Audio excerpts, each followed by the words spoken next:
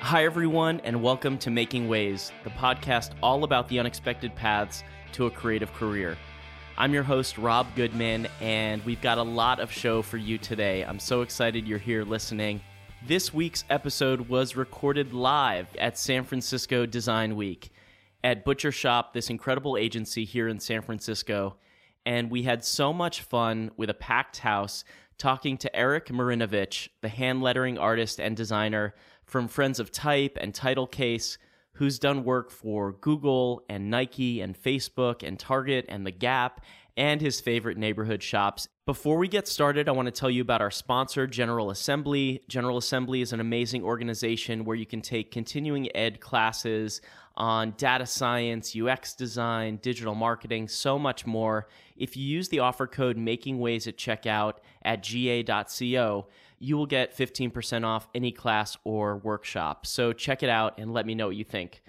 And this week's episode was not recorded in a studio. It was recorded live, and you're going to hear all the energy and excitement of a packed house, and you're going to hear the audio from a live recording, so it's going to be a little bit different from our usual episodes, but I think you're really going to love this conversation with Eric. I am so grateful to him for joining the show, talking all about his path, what inspires him, why he cares so much about community, the advice he has for emerging artists, and some of his best client and project stories.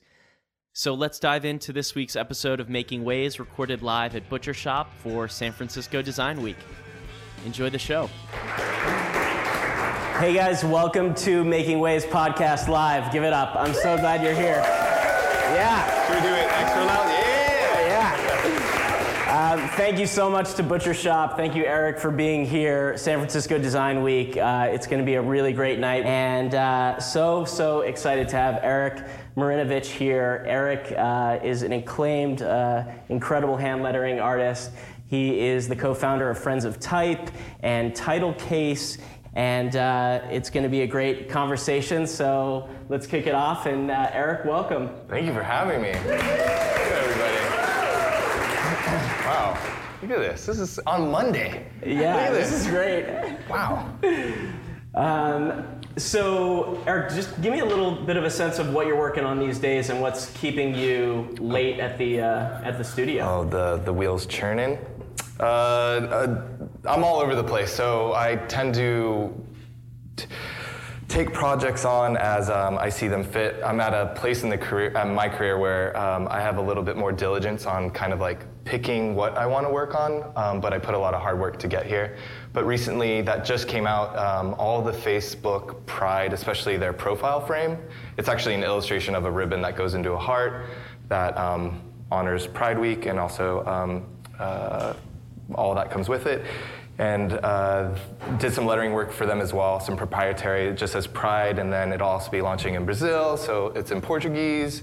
So that was a really big one. That was a Fast and Furious deadline that came in, but... What was the turnaround time? Like a week. Can you imagine a place like Facebook and something that significant? But the team that they have there is incredible, and their art department and their creative director, Rachel, who I worked with, is unbelievable.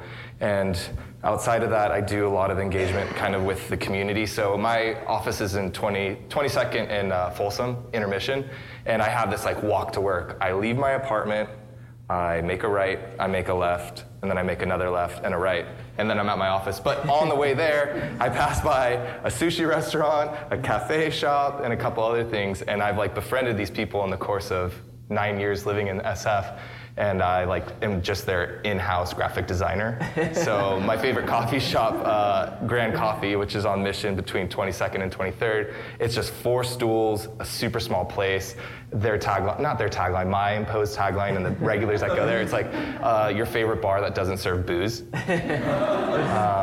And it's really, so I'm his in-house designer. He's like, hey, I gotta make a new stamp. Hey, I gotta paint my window with my sign on it and all that kind of stuff. And that actually fuels kind of my creative desires and fire more so because I get to see the one-on-one relationship and the effects of doing something small for someone who might not have a budget to hire a graphic designer. And I just like, trade me in coffee.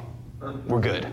And by the way, you take a tab on coffee and you look at it after 3 years of going to a place, you're like, whoa, there's a lot of money spent. So I love that at the same time as you're working on the biggest kind of corporate clients, you're also working with the mom and pop shops right community. next door. I think that is just the symbiotic relationship that you need to have the balance of working with something that you put out into the world that you don't get to see the effects of it versus one that you're there every single day and you can actually see is like, hey man, this is helping my business. Like I'm paying rent, I'm able to put money in my savings account. And for someone else who's a sole proprietor, like I really value people who are just trying to make it happen in a city like San Francisco that's, really cheap.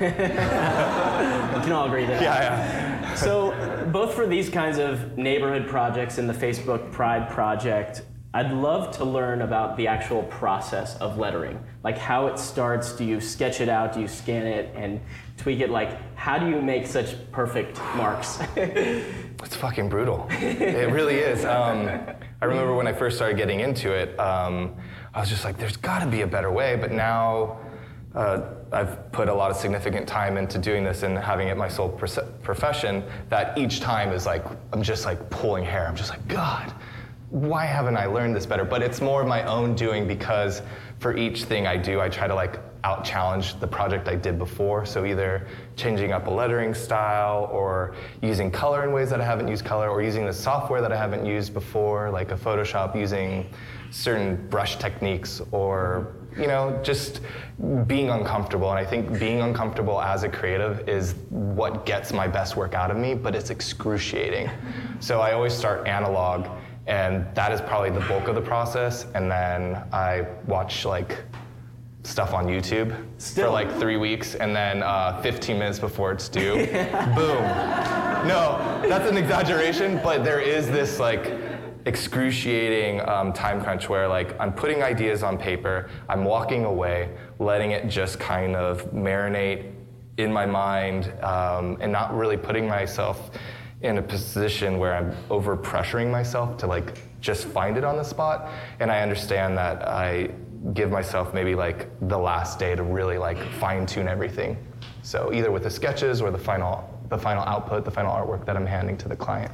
It's incredibly reassuring to know that somebody at your level of success is still feeling that pressure every week and every deadline. My wife's like, why do you do this to yourself? I mean, does any part of you, it sounds like you are purposefully trying to recreate the process, so you're constantly pushing the art. I mean, does any part of you want to say, well, let me have a bucket of work that at least falls into like a cycle, a process that I can count on, and then let me reinvent the wheel every, other project? Like, I want to be 80 years old and like still doing this, and I understand that what I do is just, I'm like, it's a trade. It's a blue collar trade. It's just like, by only doing will I get better, and I'm sure that's a way with many creatives in this audience.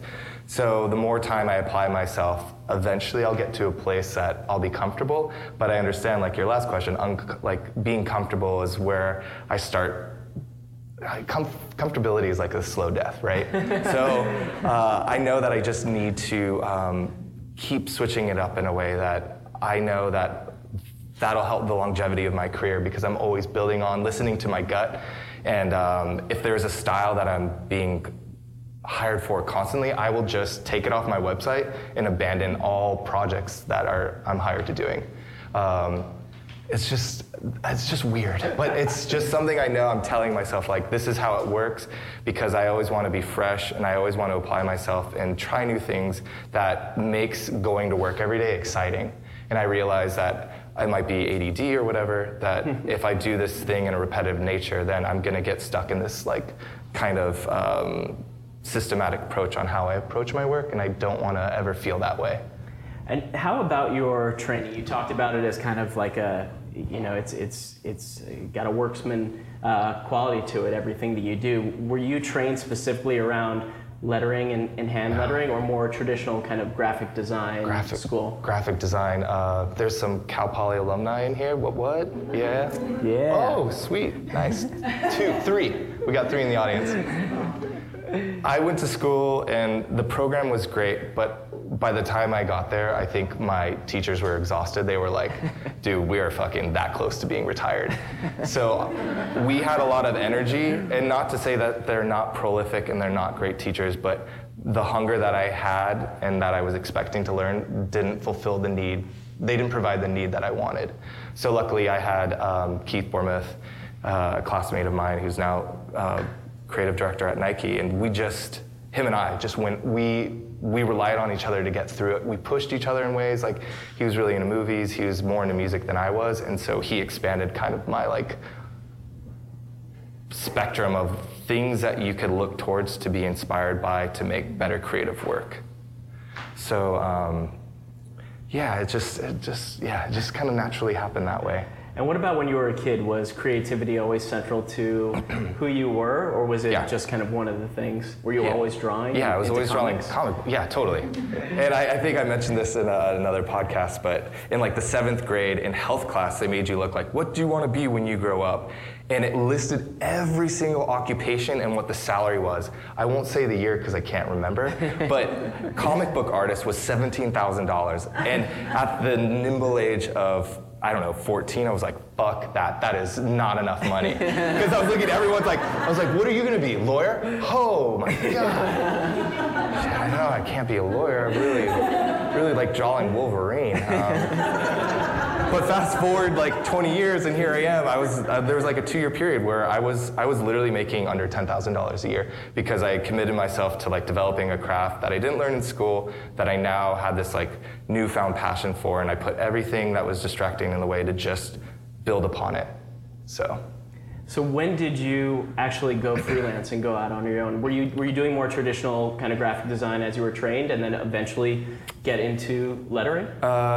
So I lived in New York for a long time, did all the branding, worked at Landor, smaller studios, got that out of my system, moved to LA, and then moved up to San Francisco, and then I was like, oh, I'm gonna try the freelance lifestyle. I was working in-house at a lot of places, and I was just like, dude, I'm the fucking, just the chore boy.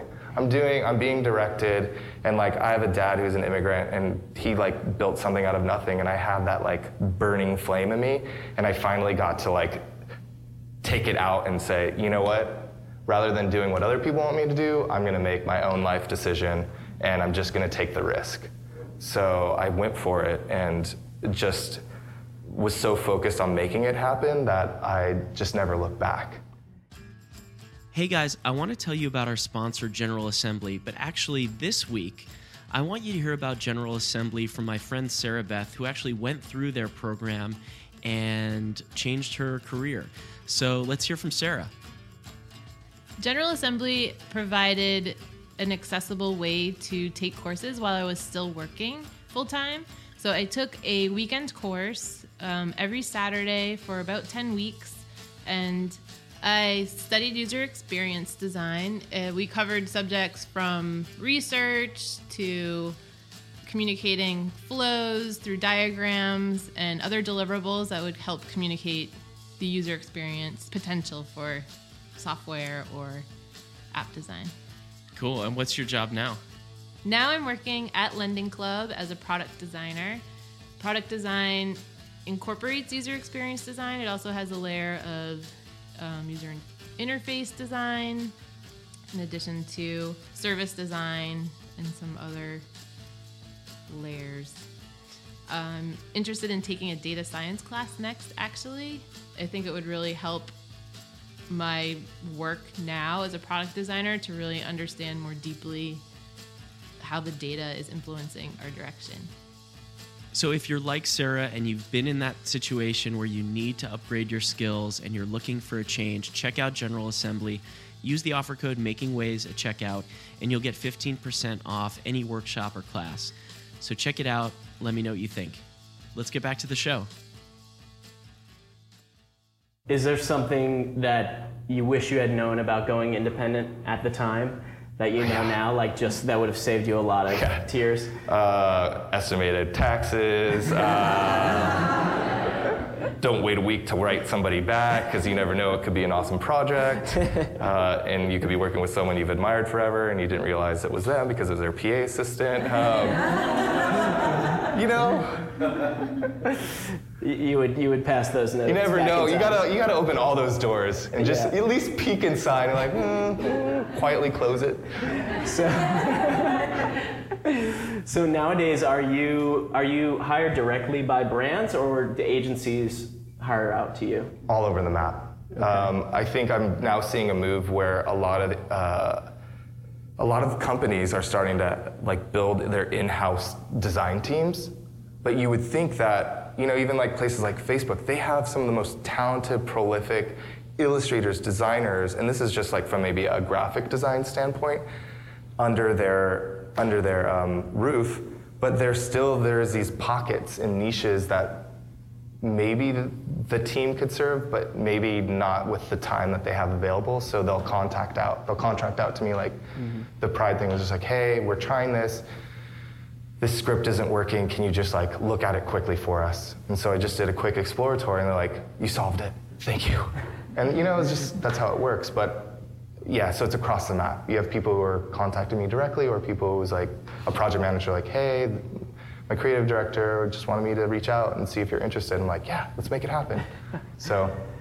And what about some big standout projects over the past few years? And I know the project you had with Sprite was pretty incredible. Maybe you can tell folks about that. From like a corporate commercial standpoint, I had every year in the summer, Sprite does this thing called Obey Your Verse. It's like their big ad campaign for the entire year. So they pick a handful of hip-hop artists. The first year was all the artwork was done in-house, but they had like Biggie, Nas, Rakim, and Drake. And they just take individual like lyrics from one of their songs and they put it on a can.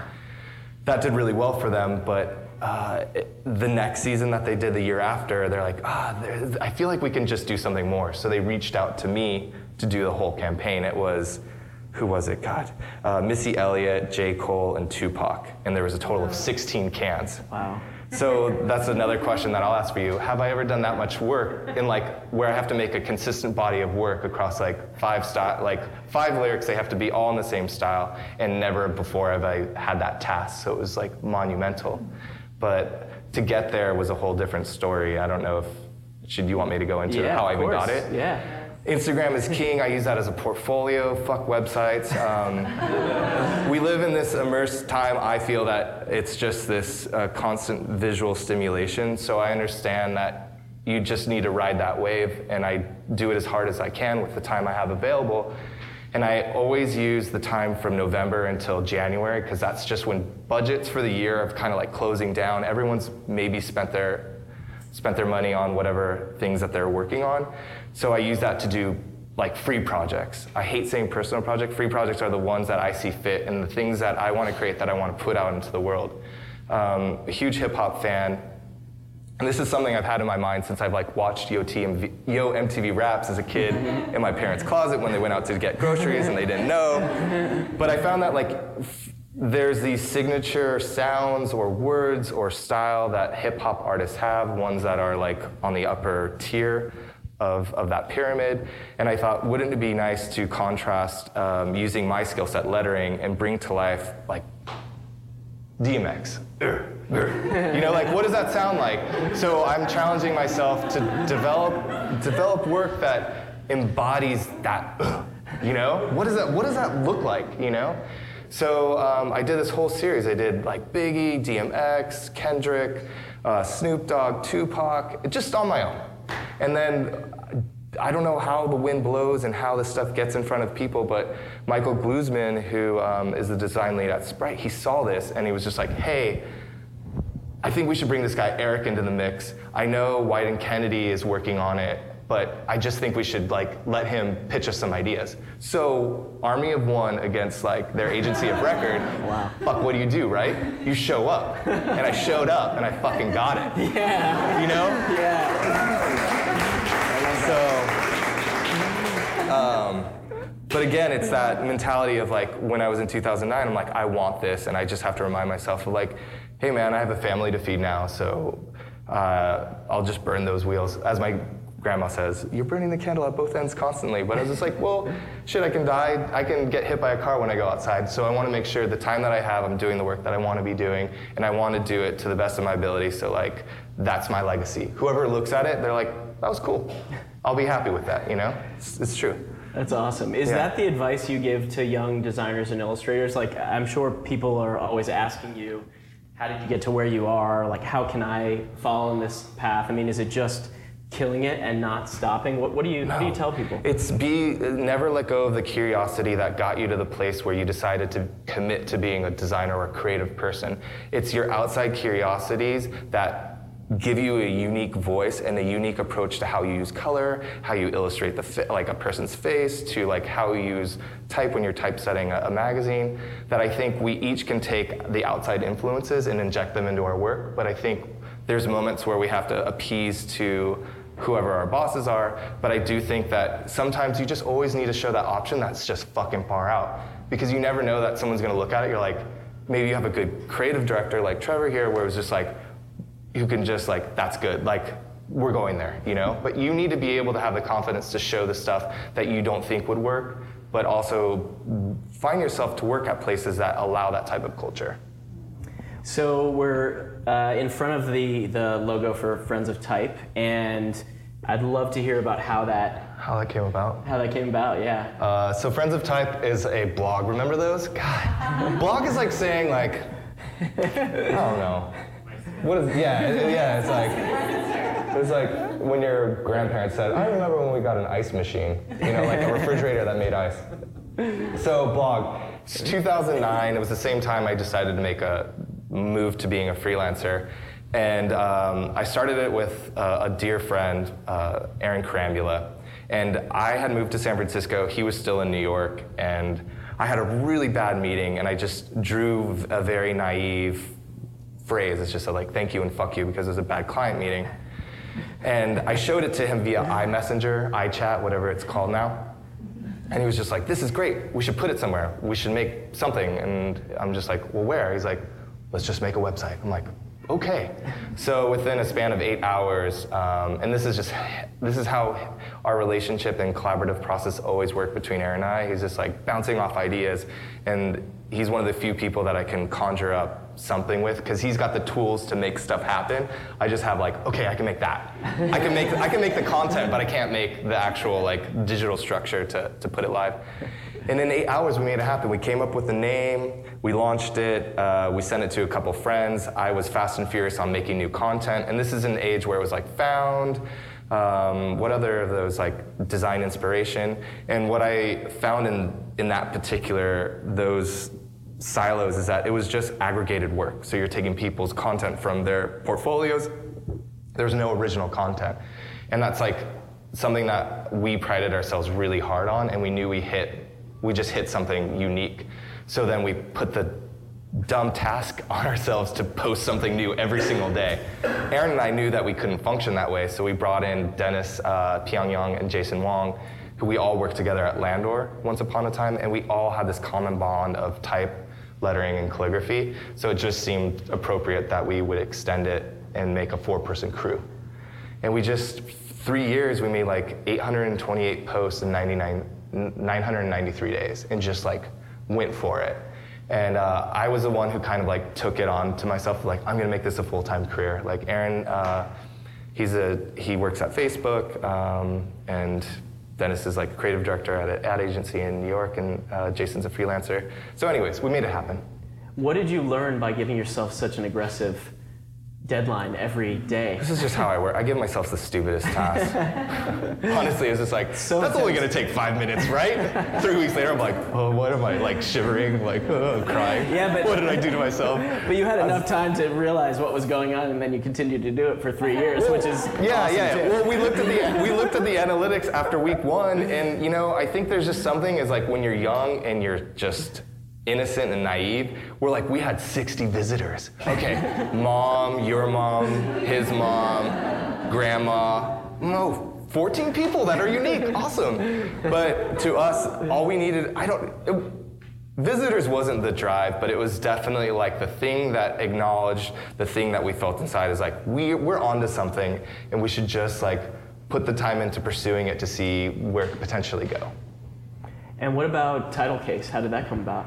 I was at a type conference in New Orleans called TypeCon, and I was out to dinner with a bunch of people who were attending the conference, and Jessica Hish, who many of us know, who's prolific and amazing, she was on the other side of the table, and she's like, Eric, I'm moving to San Francisco.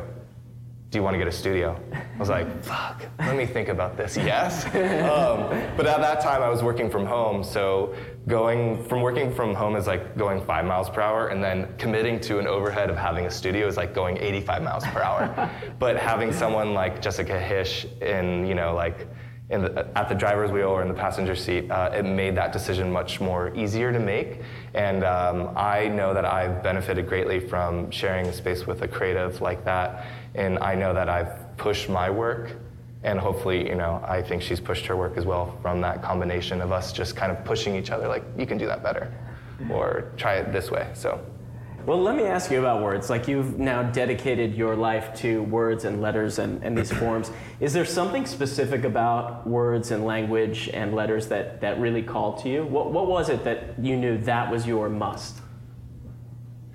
It is the core existence of how we live our lives, how we communicate, how we have relationships with our loved ones, how we conduct business on a daily basis. And without it, I think we would be in these tribal senses where we're like hitting rocks together and trying to make fire. So we've come a long way, and I understand that there's so much strength in how you could dress a word. And by having the skill set to add extra meaning via, like, I can inject this lettering style, I can use a script, I can use a sans serif, that it almost becomes like another layer of clothing on it that might get your attention. So I love being provocateur is stupid. I just like being able to use my skill set and dress words a certain way that we're all very consumed with what's in front of us all the time, that I want to be able to have the power in which someone takes a second look, and even if it's 5 seconds, they're like, oh, what's that? I've never seen that word drawn that way. I've never seen that color associated to that phrase. Then I know I'm doing my job, and I love that little nugget. I really strive to just kind of like focus on making something worthwhile and worth your attention. And you've talked about community a few times. What is it about community and relationships, both in your work, in your life as a parent, a husband, just a citizen of San Francisco? What is it about community and relationships that feels important to you as a person? It fuels the soul. There was a moment where when I first started working from home, I had no human interaction. Like, the only person I would see is my wife. It was like, she would come home from work, and I'm like, like. You hadn't spoken for like 12 hours. No, and it became actually a problem, to the point where I became a hermit, and I was so focused on the work that I actually forgot to go outside. And I became socially awkward. I should have seen a therapist, but I didn't. I'm sure I should have gotten medication, but I didn't. But it wasn't until I got a studio with Jessica, and like, I remember that first year of I couldn't articulate my thoughts. Because for 2 years, I was literally locked in my apartment just working. And that is crazy to me. So when I made the decision to have a studio, I'm not gonna be the person that doesn't engage my community, because I live in a beautiful place, and I know that life is only as good as the people you surround yourself with. So if I can engage in people that I really care about, and also always be open and having an extra minute to have a conversation with someone who's a stranger, you never know, that conversation could become a body of your next work, or it could be a new lifetime friend. And that's like things that I think I didn't value for a while I was so focused on work, that I got back to it. I'm like, it makes living completely more worthwhile. I know that sounds cliche, but it's so true from someone who didn't get that for a couple of years. So that's amazing to hear, and I think good for everyone to remember. Awesome. Guys, let's give it up for Eric.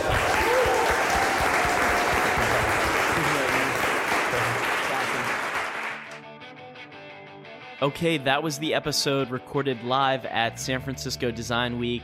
Thank you so much to Eric Marinovich. Eric, it was incredible to have you on the show, and I really enjoyed the conversation. I hope everyone out there listening really took a lot away from it as well. Big thanks to Butcher Shop, who hosted us that night, and check them out at butchershop.co. Check out Eric everywhere online and look up Friends of Type and Title Case. If you're not familiar with Eric's work, it's incredible, and it's going to inspire you, no doubt, so check him out. And if you're interested in learning more about Eric and learning more about the episode and checking out show notes, seeing my original illustration of Eric, and reading the article I wrote with some additional insights from our conversation, check out makingways.co, and you can follow us on Twitter at making_ways, or check us out on Instagram at making.ways. Thanks to AIGA and San Francisco Design Week for having us. Thanks to our sponsor, General Assembly. Go to ga.co, use the offer code MAKINGWAYS at checkout, and you'll get 15% off any class or workshop. Let me know what you think. Making Ways is engineered by Jim Heffernan at TTO Productions. Our intro music is by the Sandworms, and we've got some music by Jim Heffernan in the mix too. Thanks to listeners, thanks to everybody who came out to check out the interview live at San Francisco Design Week, and I love hearing from you guys, so reach out on Twitter or email or on the website and come up to me during our next event, and I'll see you guys soon. Have a great week.